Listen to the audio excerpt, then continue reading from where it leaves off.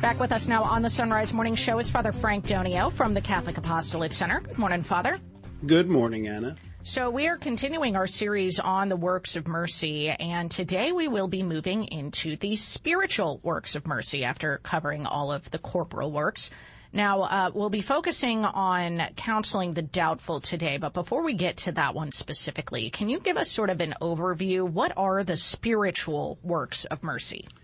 So when we look at the spiritual works of mercy, we're talking about several items, aspects of our lives that we can live in a way that is not in the same way as the corporal works of mercy, where we're doing these kinds of physical types of things. So we'll start with counseling the doubtful, instructing the ignorant, admonishing the sinner, comforting the sorrowful, forgiving injuries, bearing wrongs patiently, praying for the living and the dead. These are not as tangible, if you will, but they have an even larger, in some ways, I would say larger way in which we're called to be spiritually.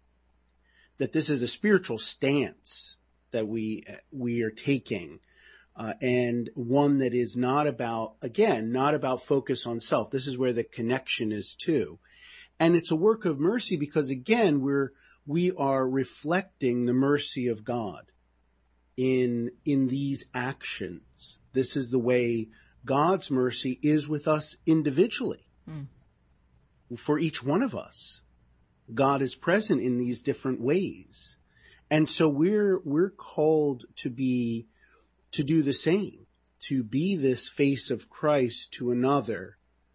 And sometimes these are even, I think in some ways, these can be even a bit more difficult. The others are very tangible, feeding the hungry, giving drink to the thirsty and so forth.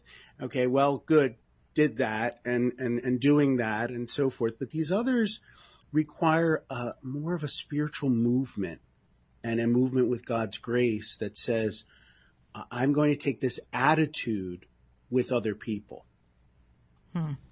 So let's move on to our specific topic for today. What does it mean to counsel the doubtful?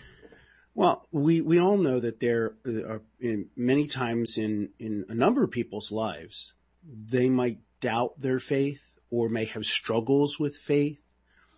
Often from what I've seen in the years, especially in the years as a priest, that it occurs most often when there's some kind of tragedy that occurs in a person's life or in the life that person's caring for. And sometimes then that can shake faith and doubt can start to come in. It might also be that there are situations that people see in the world or even in the church that creates some doubt in people's minds. And I think there are a variety of ways in which we can go about trying to address this and to do this spiritual work of mercy. Well, take us through some of those ideas or some of those examples, I guess is a better way of putting it, some practical ways that people would perform this work of mercy.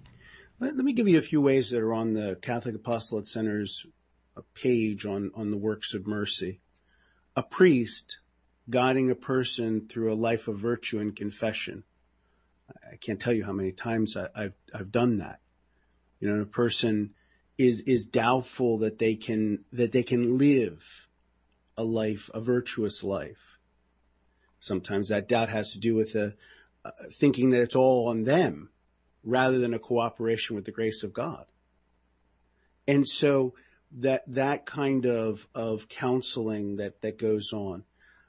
A mother or father, you're a mom, you know, instructing or correcting children, you know, and in that we're talking about in the life of faith. And that's probably one of the greatest struggles that I in over the years with parents and grandparents when they see their children going away from the faith and they're trying to find ways in which to bring them back. one of those ways is prayer. But at times it also is a calling forth, a calling forth in faith, and those can be difficult conversations. A spiritual director helping somebody grow in their spiritual life. Done a lot of spiritual direction over the years and continue to do that. And those are long accompaniments. We've talked about accompaniment over time. Those are long journeying with, and sometimes there are moments of doubt that people have. And then also a teacher helping their students learn. That could be a bit more instructing the ignorant too, but it also is, especially in the teaching that I do over at Catholic University, there are times where the students are struggling with their faith, and they're trying to make it their own, not just something that was given to them by their families or something that they've now found. But others are saying to them, why would you believe? And so that the teacher assists in that. And I think that's true of people who, whether they're in Catholic schools or they're in religious education programs. Well, it seems to me, Father, we might be doing this work of mercy without even realizing that we are counseling the doubtful. But, when you really think about it, if you're helping someone who doubts their faith overcome that doubt, you are really being an instrument of God who is extending his mercy to that person. Yes, very much so. And I think that the lack of awareness, I think that's true of several of the spiritual works of mercy, because I think people don't realize that they may be already doing these things in their daily life. It's just being more intentional about it, realizing, this is what I'm doing. And I'm doing this for Christ. I'm not doing it for myself to feel good about it. I'm doing this for Christ.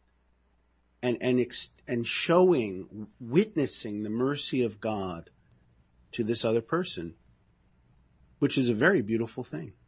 It is. And I'd like to close our conversation, Father, by giving you the opportunity to perform this work of mercy right now. I mean, obviously, everyone's situation is different. But if there's somebody who is listening right now who is in a crisis of faith, who is struggling with doubt for whatever reason, how would you encourage that person today? I'd encourage them to recognize all of the great gifts that God has given them in life. Oftentimes we will focus on that which we do not have rather than that which is in our life.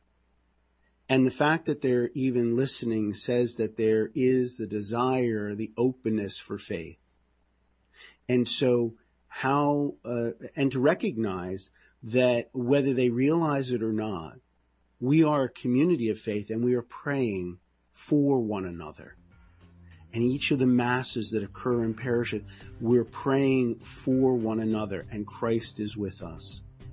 Easy to say, but I think that when we witness that to our brothers and sisters, it can be a beautiful witness and one that can help strengthen them in their faith. Absolutely. And hope you've planted a seed in someone today that will help them reach out in faith just a little bit to overcome that doubt. We've been talking to Father Frank Donio, and we've got the Catholic Apostolate Center linked at sunrisemorningshow.com. Father, thank you so much. Thank you, and God bless. You too, Father. Thank you.